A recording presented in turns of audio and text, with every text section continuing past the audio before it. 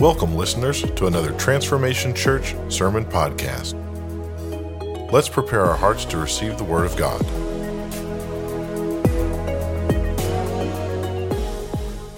Come on, what a story. Aren't you thankful for life change? Come on, why don't you give God some praise if He changed your life in any way? Come on, God, thank you for changing our life. Thank you for running down your rebellious kids. Thank you that your story is a love story. It's a scandal. It's a relentless pursuit of those that have been wayward and running, and you came after us and you got us, and we just give you glory and praise. Lord, we thank you that life change is going to continue, that Jesus, you are changing lives today, and that you can do miracles right now, that you're here and anything can happen, that we don't gather around principles, we don't gather around philosophies today, we gather around a person named Jesus. Holy Spirit, make Jesus real and alive. Holy Spirit, spotlight who He is today in a greater way. Jesus, show us the Father, show us all His facets and all His love for us so we can know a good Father. In Jesus' name, amen. Amen. It is good to be in God's house. All things are right in the world. UT won, Alabama lost.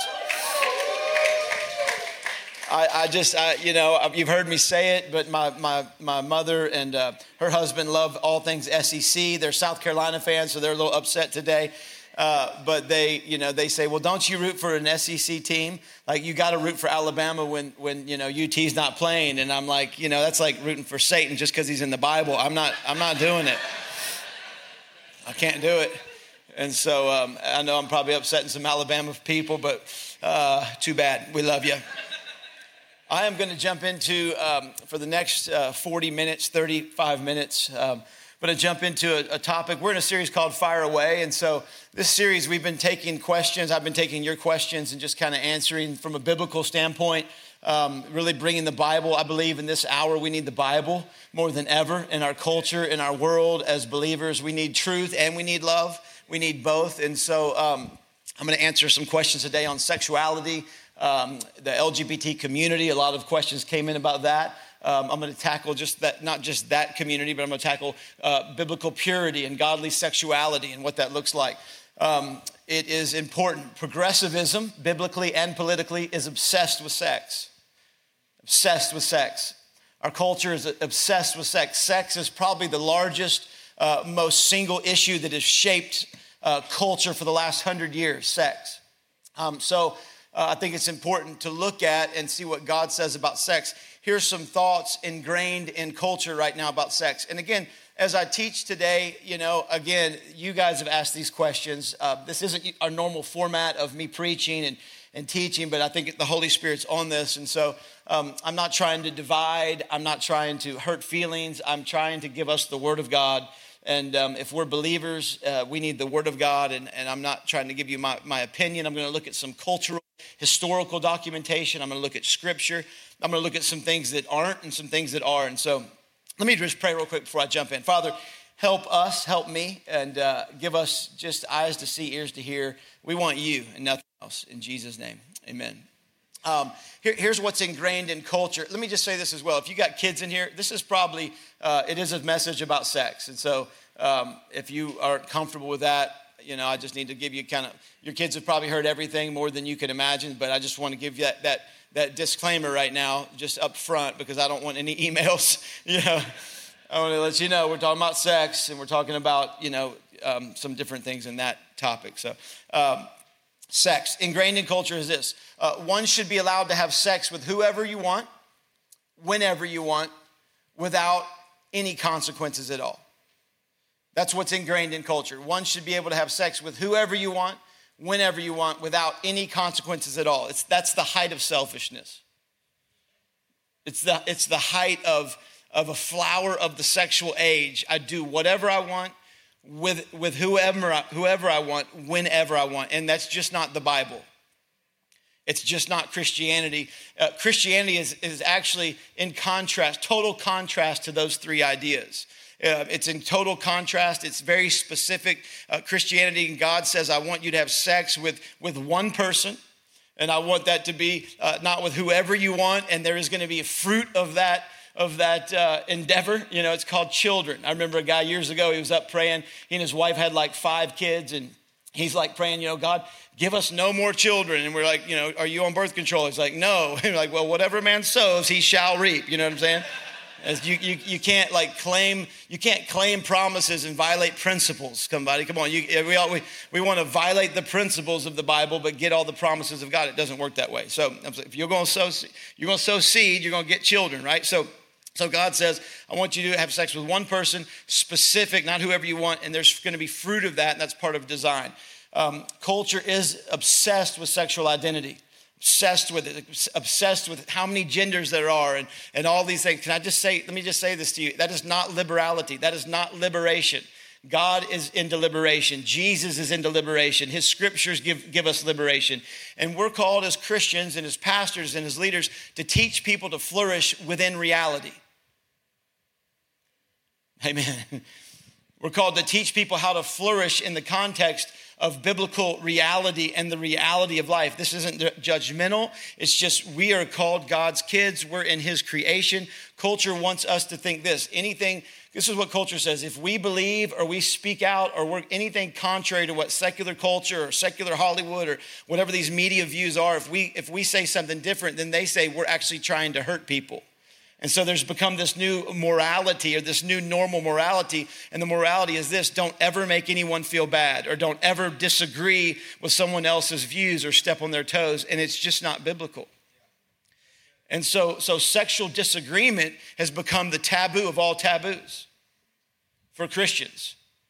And it's just become taboo. And again, listen to me. Let me get through the whole message. I'm going to speak to all of us. I'm not picking on any people. I promise. This isn't about one people group. This is about humanity. This is about all of us. Can you hear me in that? There's a great book by a man named I think it's named Joseph Sprinkle, and it's called A People to Be Loved. And so I'll give you a better reference to that in a little bit. But sexual identity and the obsession with that has to be looked at and looked at through the biblical viewpoint of the gospel. Here's what's happened with the gospel. The gospel has become just a therapeutic gospel. And so what happens is if the gospel is just merely therapeutic, then it's not allowed to hurt our feelings, or it's not allowed to step on our toes, or it's not allowed to touch areas of our life. It's fine, and it can find me, and it help me with therapy, but it can't ask me to change or make any difference in my life. And that's just, again, not the gospel. The gospel teaches a cross. A cross. And so Jesus, we preach Jesus' cross, but God says we have a cross, and a cross is painful. A cross has suffering. A cross has crucifixion. A cross calls us to kill some stuff. And we're a new creation, and so the new you is the true you, but the reality is there's still flesh present, and there's still, that flesh is where sin is. And so we're called to crucify. We want resurrection power, but resurrection comes after we bury, and after we crucify, and after we suffer, and after some things have to be put to death. And so in the cross, there is a picture of us killing our flesh. And can I just tell you, I have to kill my flesh daily, and my flesh doesn't like it. And so here's some thoughts about a sexual theology. We need a sexual theology like never before, and we need to articulate it with mercy, with grace, with boldness, and with confidence. And here's 3 thoughts you can write down that just are real, and you need to get this as a Christian, as a believer in Christ. You need to get this in your heart and mind and confess it to yourself over and over in order to continue to make a difference in this area in your own life in the world. Number 1, God's way will make people happier. God's way will make you happy. Holiness and purity will make you happier. That God is not against you, that God doesn't oppose you, that God doesn't want you to give up something in your life and the rest of your life is going to suck, that God's way actually will make you happier. That sin feels good for a moment and for a season, but the Bible says the wages of sin is death. Sin pays death. And so that God's way actually makes people feel better. It makes you happier. Number 2, Holy Spirit can give people the power to be transformed. Holy Spirit can give us the power to be transformed in these areas of sexuality. It can. And so we apologize for sexual truth. We shouldn't. We believe the Holy Spirit can change and repentance can come. And in the book of Acts, it says they repented and times of refreshing came from God. That repentance brings times of refreshing. We need grace that changes things. And number 3, sin is against God. It's against God. David in Psalm 52 said, I've sinned against you and you alone. Like somehow we have to get in our heart that our flesh is rebellious and it's hurtful and it pains God and he loves us and there's grace. But when we sin and when we walk in continual rebellious sin, it pains and hurts God. So I'm going to go into some thoughts about homosexuality. Then I'm going to go into some thoughts about sexuality and just about being gay, being straight, and a lot of those different thoughts. Homosexuality. Here's what the Bible says. The man's name is Preston Sprinkle, and the book is called People to Be Loved. So let me go to the beginning. In Genesis 2:18, it says, and the Lord God said, it is not good that man should be alone, and I will make him a helper comparable for him or fit to him. One translation says fit for him. One says comparable for him.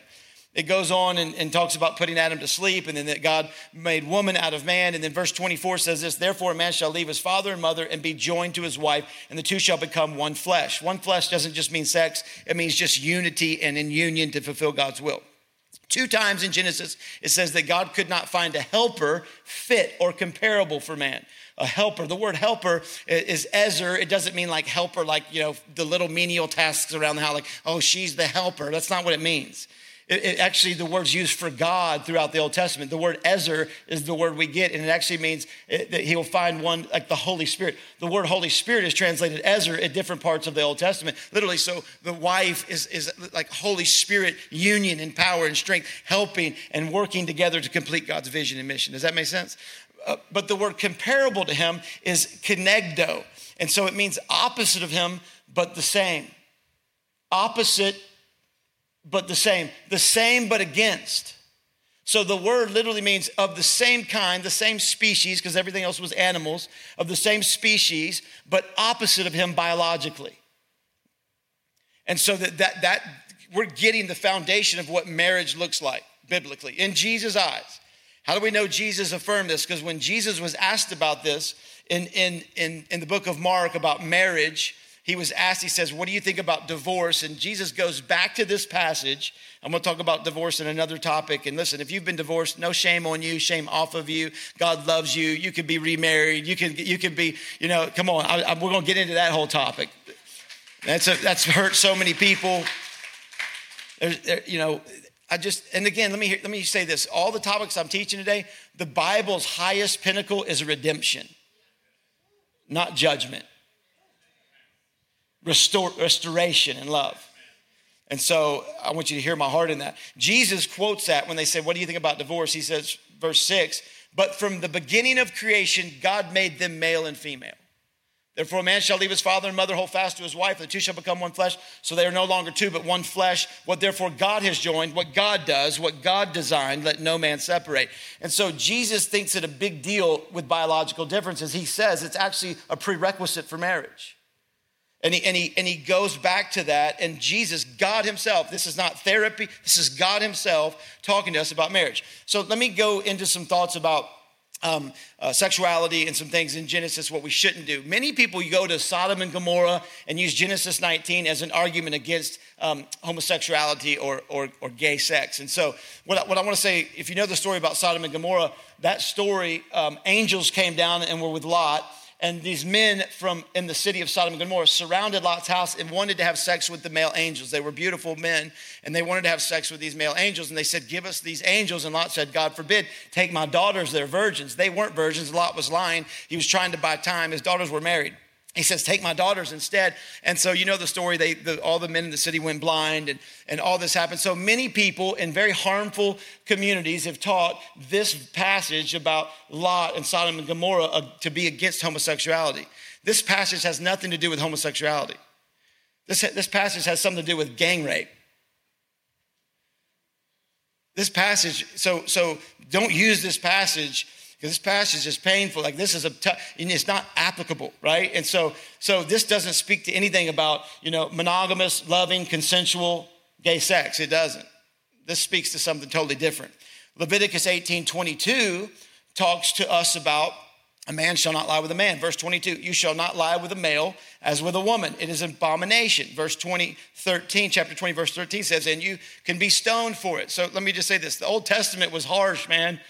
Like you could be stoned for disobeying your parents. Like you get stoned for everything. And so what it's saying is here, this is a harsh testament, but the New Testament, let me just say this. The New Testament can teach something is wrong and remove stoning from its consequence. Does that make sense? And so we can still, there's some things that are wrong, and the New Testament doesn't carry a death sentence. The civil law was harsh. And so what's happening here in this verse in Leviticus, and I'm going to give you kind of some arguments to give you the other side and the other picture. Many people in the LGBT community teach Leviticus is actually only speaking to exploitive relationships. When it says that men shall not have sex with men, they're saying that's only exploitive relationships. And as long as it's monogamous and consensual and loving, then it's okay. And so when you look at this passage, there was not evidence that this is speaking to exploitive sexual relationships.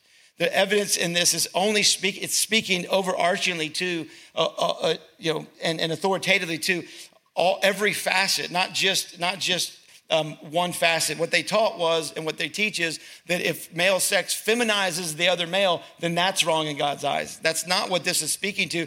This literally, Paul is actually building and uses this as a sexual ethic in the New Testament.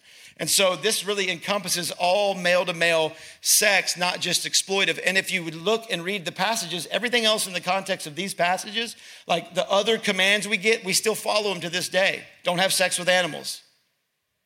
Amen.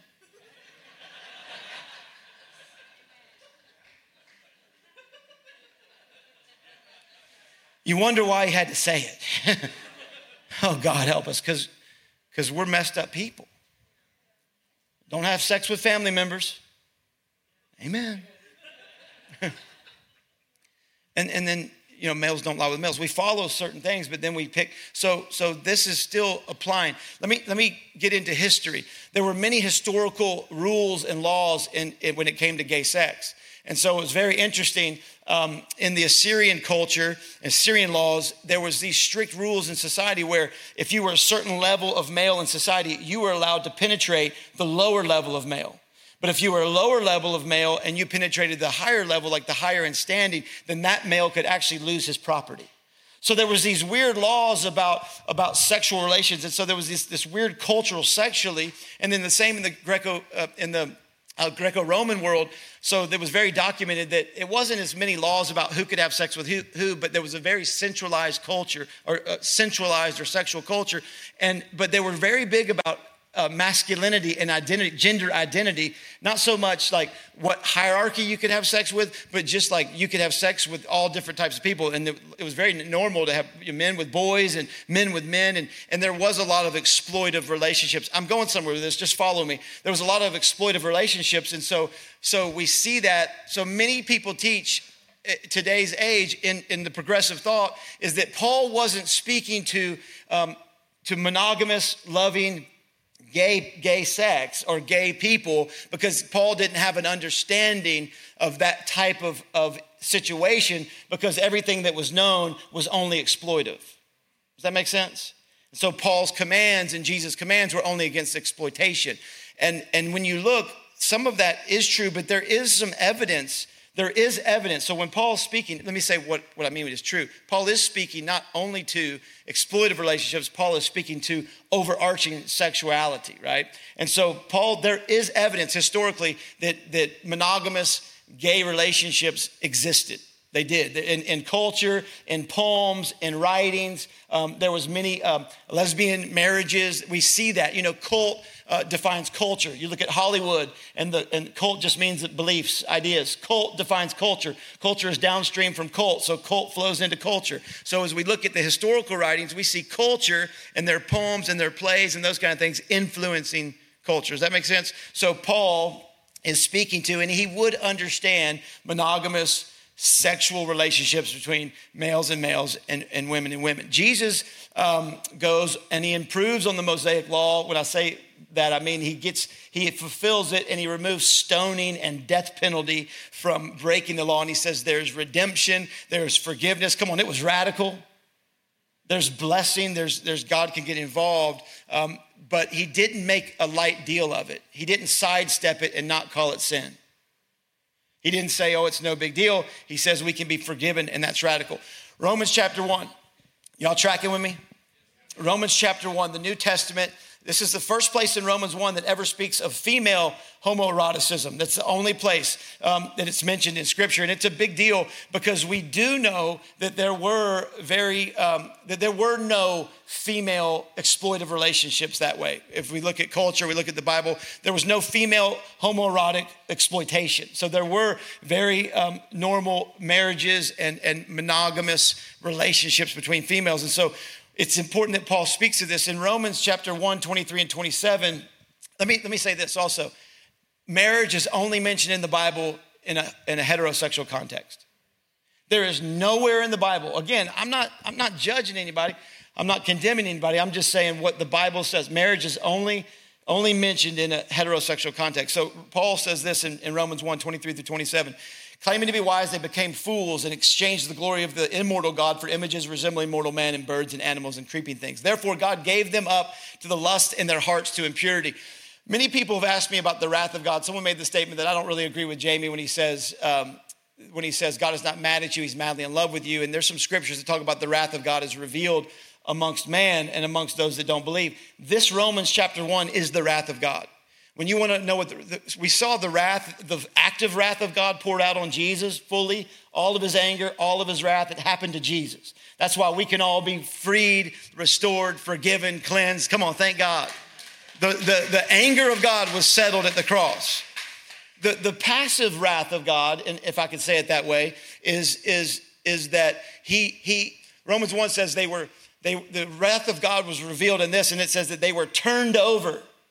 God turned them over. Basically, here's the wrath of God. You want it? Oh, please. Oh, you want it? Oh, God, don't do it. You want it? Come on, this is what you want it. Oh, you want that? You want that? You want, okay, have it. That's the wrath of God. Him actively turning you and I over when we're rebellious over and over and over and over and over, saying, you want it? You got it. And so thank God for repentance. So he says, therefore God gave them up to the lust of their own hearts to impurity, to dishonoring their bodies among themselves, because they exchanged the truth of God for a lie and worshiped and served the creature rather than the creator. They became gods. That's what we want in our society. We want to be God. Who is blessed forever, amen. For this reason, God gave them up to dishonorable passions, for their women exchanged natural relations to those that are contrary to nature, and their men likewise gave up natural relations with women and were consumed with passion for one another, men committing shameless acts with men, receiving in themselves due penalty. Now listen to me. This scripture condemns everybody. This isn't about gay people. This is about straight people. This condemns straight people, gay people, Gentiles, all humanity. Romans 1 condemns all Gentiles. Romans 2 condemns all Jews. And Romans 3 says we all need Jesus. Come on, right? And so this is what this is doing is Paul is showing us that we all have a sin problem, and it's all-encompassing description and language. And he's speaking to all of these types of sexual perversions and sexual sins and disobediences and giving up God's way, the Creator's way for other desires and becoming God ourselves. It's important that he speaks to the female perspective here because, again, like I said, this was one of the known, there wasn't exploitive relationships. And so Paul speaks to it here and says, hey, that's forbidden as well. The homosexual or the LGBT community will argue with this passage here and say they gave up natural desires for that was not natural. And what they teach is that I was born gay, and so since I was born this way, that's my natural desire. And so it would actually be sinful for me to give up that natural desire and go to an unnatural desire. So what they're teaching, they teach that what Paul is saying, Paul calls it paraphysin. He's talking about a desire, the nature. And so there's a thought of being born gay. And so if I give up that nature, then it's sin. Paul is not making an argument about giving up literal nature or the natural desire. He's making an argument about giving up the design of God. That we were designed by God. And so the context of the argument, you cannot separate what Paul's teaching about the design of God. I know you guys are looking at me, and I know some of y'all are going through all types of different emotions, and it's like, and I don't, listen, we got to be able to be real in church. And this is not a judgmental. It's not. I love people have asked me, I have many gay friends. I mean, I do. I love all people. I've got friends that are living together and aren't married. I have friends that are gay. I have friends that have sex with 50 people and they shouldn't. And I try to figure out how to teach the gospel to them. And I have friends that go out and get hammered and have way too much to drink. And I'm a friend of sinners. And so I think we're so nervous about this topic because we're not so friendly to sinners. That's why I'm not nervous about it, because I love people, and the people that are in my life know I love them. And I think that's the key, is us being able to hold the truth and live pure and holy in a way, but then get around others that don't and not make them feel unloved or condemned in a way, and watch Jesus do his work. And so Paul is condemning really all people. 1 Corinthians 6, 9 through 11. Or do you not know that the unrighteous will not inherit the kingdom of God? Do not be deceived, neither the sexually immoral. So that's a lot of people, nor idolaters, nor adulterers, nor men who practice homosexuality, nor thieves, nor greedy, nor drunkards, nor rivalers, nor swindlers will inherit the kingdom of God. He's saying like a lot of people without Jesus are not going to inherit the kingdom of God. And these things you can't keep practicing. But you were washed. You were sanctified. He says, as such were some of you. You were. But you were washed, you were sanctified, you were justified in the name of the Lord Jesus Christ and by the Spirit of God. Timothy 1, 9 through 11, understanding this, that the law is not laid down for the just, but for the lawless and disobedient, for the ungodly and sinners, for the unholy and profane, for those who strike their fathers and mothers, for murderers, for sexually immoral, for men who practice homosexuality, enslavers, liars, perjurers, and whatever else contrary sound doctrine in accordance with the gospel of the glory of the blessed one, which I have been entrusted. So let me just say this. The New Testament is very clear about a sexual ethic. Marriage is designed by God to be inside of male and female that have biological differences. Scriptures are clear what they say about homosexuality and sexuality. So where do we go from here? I would say this. We need to have a lot of conversations. Marriage is holy. The Bible says it's undefiled. It's between a man and a woman. The marriage bed is holy. And so there's a weird, I don't know why we've picked on an LGBT community. What I would say is this. All sexual expression outside of God's order is sin. Pornography, strip clubs, sexual perversion, sex, sexual acts. Well, let me say this, not sex. My God. I repent, Lord. Sex is good and godly, but sex and sexual acts before marriage. I do counsel all the time. Well, what is sex? Like, how far can we go? You know what I mean? Like, okay, listen, like, it's just what's pure, right? Sex outside of your spouse, homosexuality. All these things. And let me say this, we all have a capability of living a disordered sexual life. You and I, all of us have sexual expressions that could be practiced outside of God's order, and that is sin. Scripture this is so important for you to hear. Scripture does not condemn people. Scripture does not condemn people for desires. You're like, wait a minute, what do you mean? So same-sex attraction desire is not sin.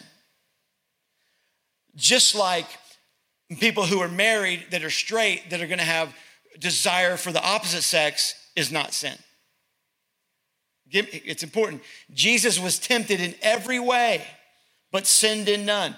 Temptation and desire are not sin.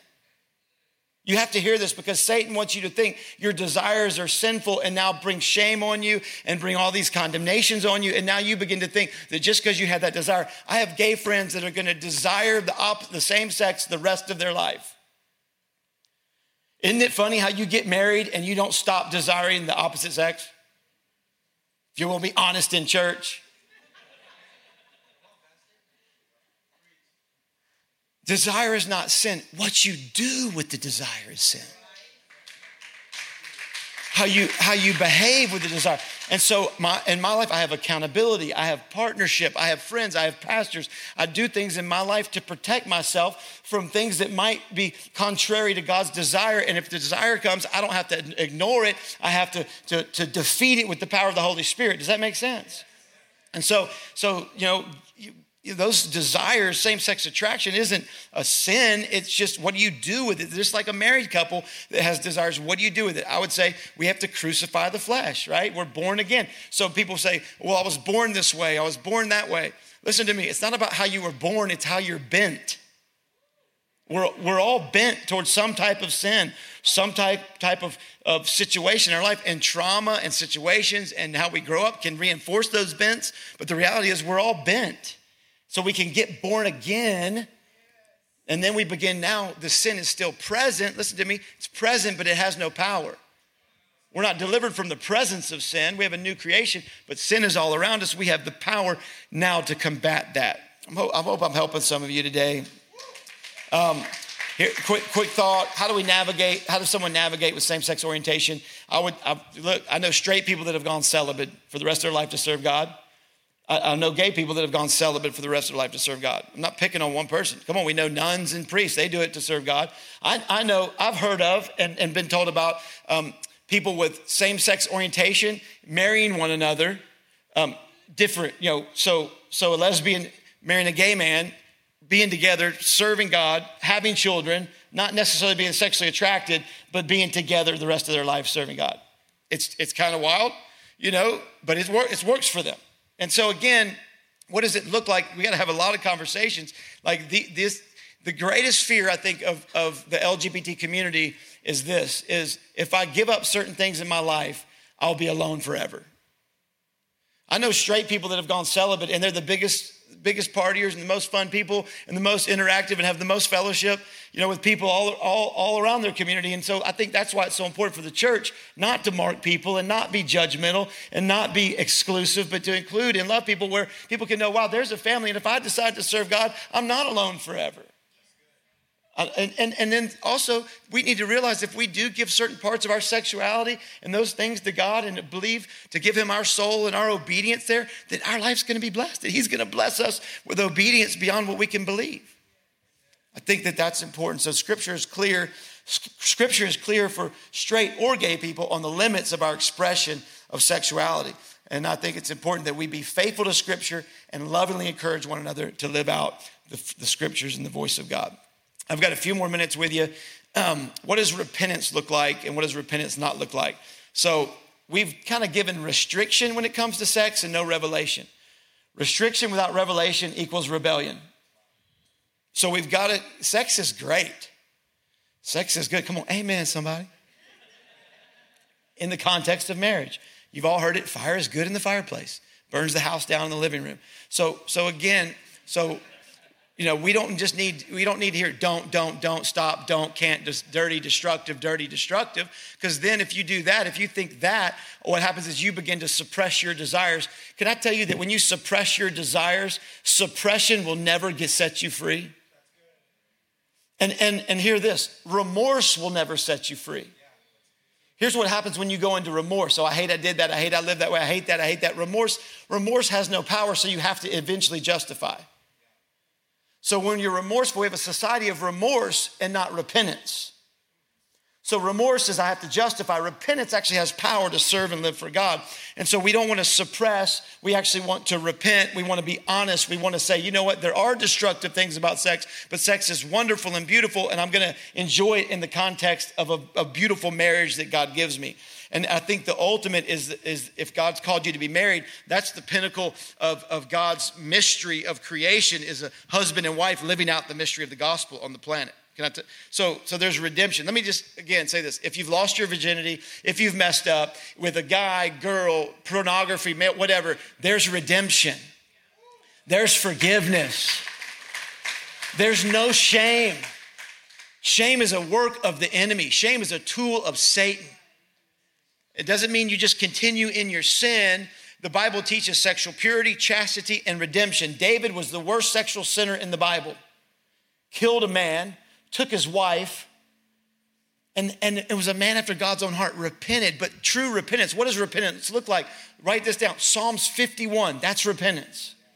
David said, oh God, against you and you alone have I sinned. You don't want outward sacrifice. You don't want to look good on the outside. You want internal conviction. You want something to change on the inside of me, oh God. And David begins to publicly repent, and this beauty of his repentance, it restores him to God. Can I say to you that repentance will restore you to God fully? Immediately and fully. There's a lie that sexual sin's not a big deal. We hear it all the time. Sexual sin is not a big deal. All sin's equal. Can I tell you, that's not what the New Testament teaches? In 1 Corinthians, Paul says, when you sin sexually, you sin against your own body. I'm talking to all of us right now, okay? When we sin sexually, we sin against our own body. He says, don't you know your body's a temple of the Holy Spirit? Jesus says, if you cause one of these little ones to stumble, you deserve to have a millstone tied around your neck and thrown into the waters. There's different types of sin in Christendom. They're not all equal. And so sexual sin has these consequences. Think about Samuel. Samuel goes, he has such vice and such sin and I'm going to talk about Joseph and then I'm going to pray for you. Samuel is so addicted to sex with Delilah, he gets closer and closer and she keeps asking him, what's your strength? What's your strength? What's your strength? And the more and more he can't break away from that relationship, the closer he gets to giving up his strength. And his strength isn't his hair, it's God. And he forfeits the closeness of his relationship with God for sexual vice that he can't get out of. Literally, we see what happens. He gets his eyes gouged out. He gets taken. One of the most saddest verses in the Bible is when Samuel, it says he went out as before to throw off the ropes, but he didn't realize God had left him. Can I tell you that repeated sexual sin, over and over, unrepentant sexual sin will destroy or damage your faith? And you'll get to a place eventually where you go out and you think all is fine and the same, and all of a sudden God's power is not with you anymore. I'm not necessarily saying you've lost your salvation. That's a whole nother topic. But the reality is he ended up with his eyes gouged out, grinding grain in a circular fashion the rest of his life away from his family. It's what sin does. It's what sexual sin does over and over and over. We get in this cyclical fashion. So how do we defeat it? I think we defeat it by the way Joseph defeated it, and by the power of the Holy Spirit. Joseph did some interesting things. You know the story of Joseph and Potiphar's wife. Just some real practicals. We defeat it through the power of the Holy Spirit, through what we believe, and through obedience. Through obedience. Not suppressing, but through obedience. Joseph resisted. If you're taking notes, you can write this down. Joseph resisted Potiphar's wife. And then he removed himself from her. He got out of what room she was in. And then eventually he ran. Resist, remove, and run. Romans 6:11, it says this verse will help you with your foundation on your relationship with God and sexual temptation and any temptation. Romans 6:11, you are dead to sin and alive to God. I'm dead to sin and I'm alive to God. So sin's still around, but it has no power. You as a believer, if you've given your life to Jesus, you can peel that stuff off. You can walk in purity and repentance and the call of God in your life.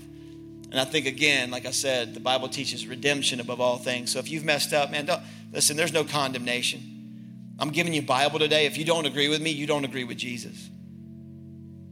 That's all I have to say. I mean, if you don't agree with me, I love you. And you have friends, and I have friends, and we have friends, but I think it's an hour. We are Jesus' fiance. And I think the hour in the church that Jesus wants a pure fiance.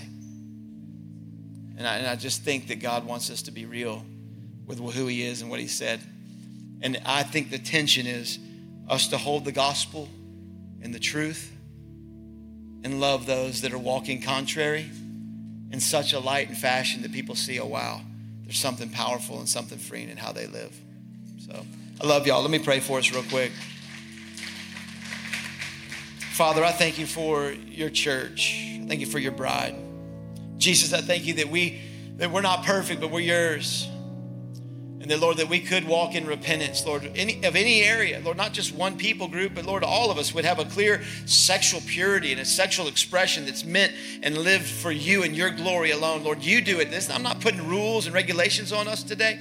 Lord, you have to work this by your power. Holy Spirit, thank you for working repentance in my life and in our life. We want to walk out of here and live righteous and in right standing with you. And I believe, God, there's a power that's coming on your church as we walk in purity and holiness and repentance and acceptance of one another with the truth of the gospel, God. Let this place be a beacon of hope and life, God. Not a place that says, oh, that's judgmental or that's not culturally relevant. God, we want to be biblically strong. Father, we thank you that you've forgiven us of all of our sins and situations. Continue to help us to forgive one another and look to you for strength and the power of the Holy Spirit to continue to set us free day in and day out. Let us leave here different today in Jesus' matchless name. Amen. Amen. I love you guys. I hope that helped. If you need prayer for anything, listen, our ministry team's gonna be down here. You might need prayer. Maybe, let me just say this real quick. Maybe you've never given your life to Jesus. Maybe you've just suppressed and tried to live by willpower, tried to live by your own strength, and you know you need to be right with God today. These guys are down here to pray with you and say, you know what? I'd love to give you a chance to pray and give your life to Jesus. Maybe this is your day for that. We don't always do it at the end like that. I know you're looking around. Look, it's okay. Lunch is going to be there. Maybe today somebody in here needs to give their life to Christ. Maybe you're sitting with somebody that knows they need to give their life to Christ. And maybe after we dismiss, you just say, hey, I'll go down with you. Do you need to pray to give your life to Christ? Maybe you just need prayer for shame to come off of you. Or maybe you need to repent. I don't know. These ministry team leaders will be down here. They'd love to pray with you. And then listen, if you're a guest with us, I know this is a little different today. Can we give our guests another hand? Thanks for being with us. It's a little bit different. I love y'all.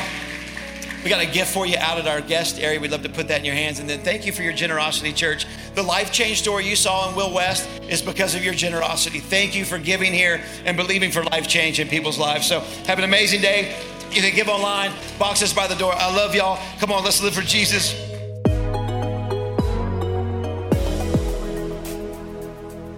Thank you for listening to another Transformation Church sermon podcast. If you would like someone to pray with you, or if you would like some ministry materials, please email us at hello@transformationchurch.us.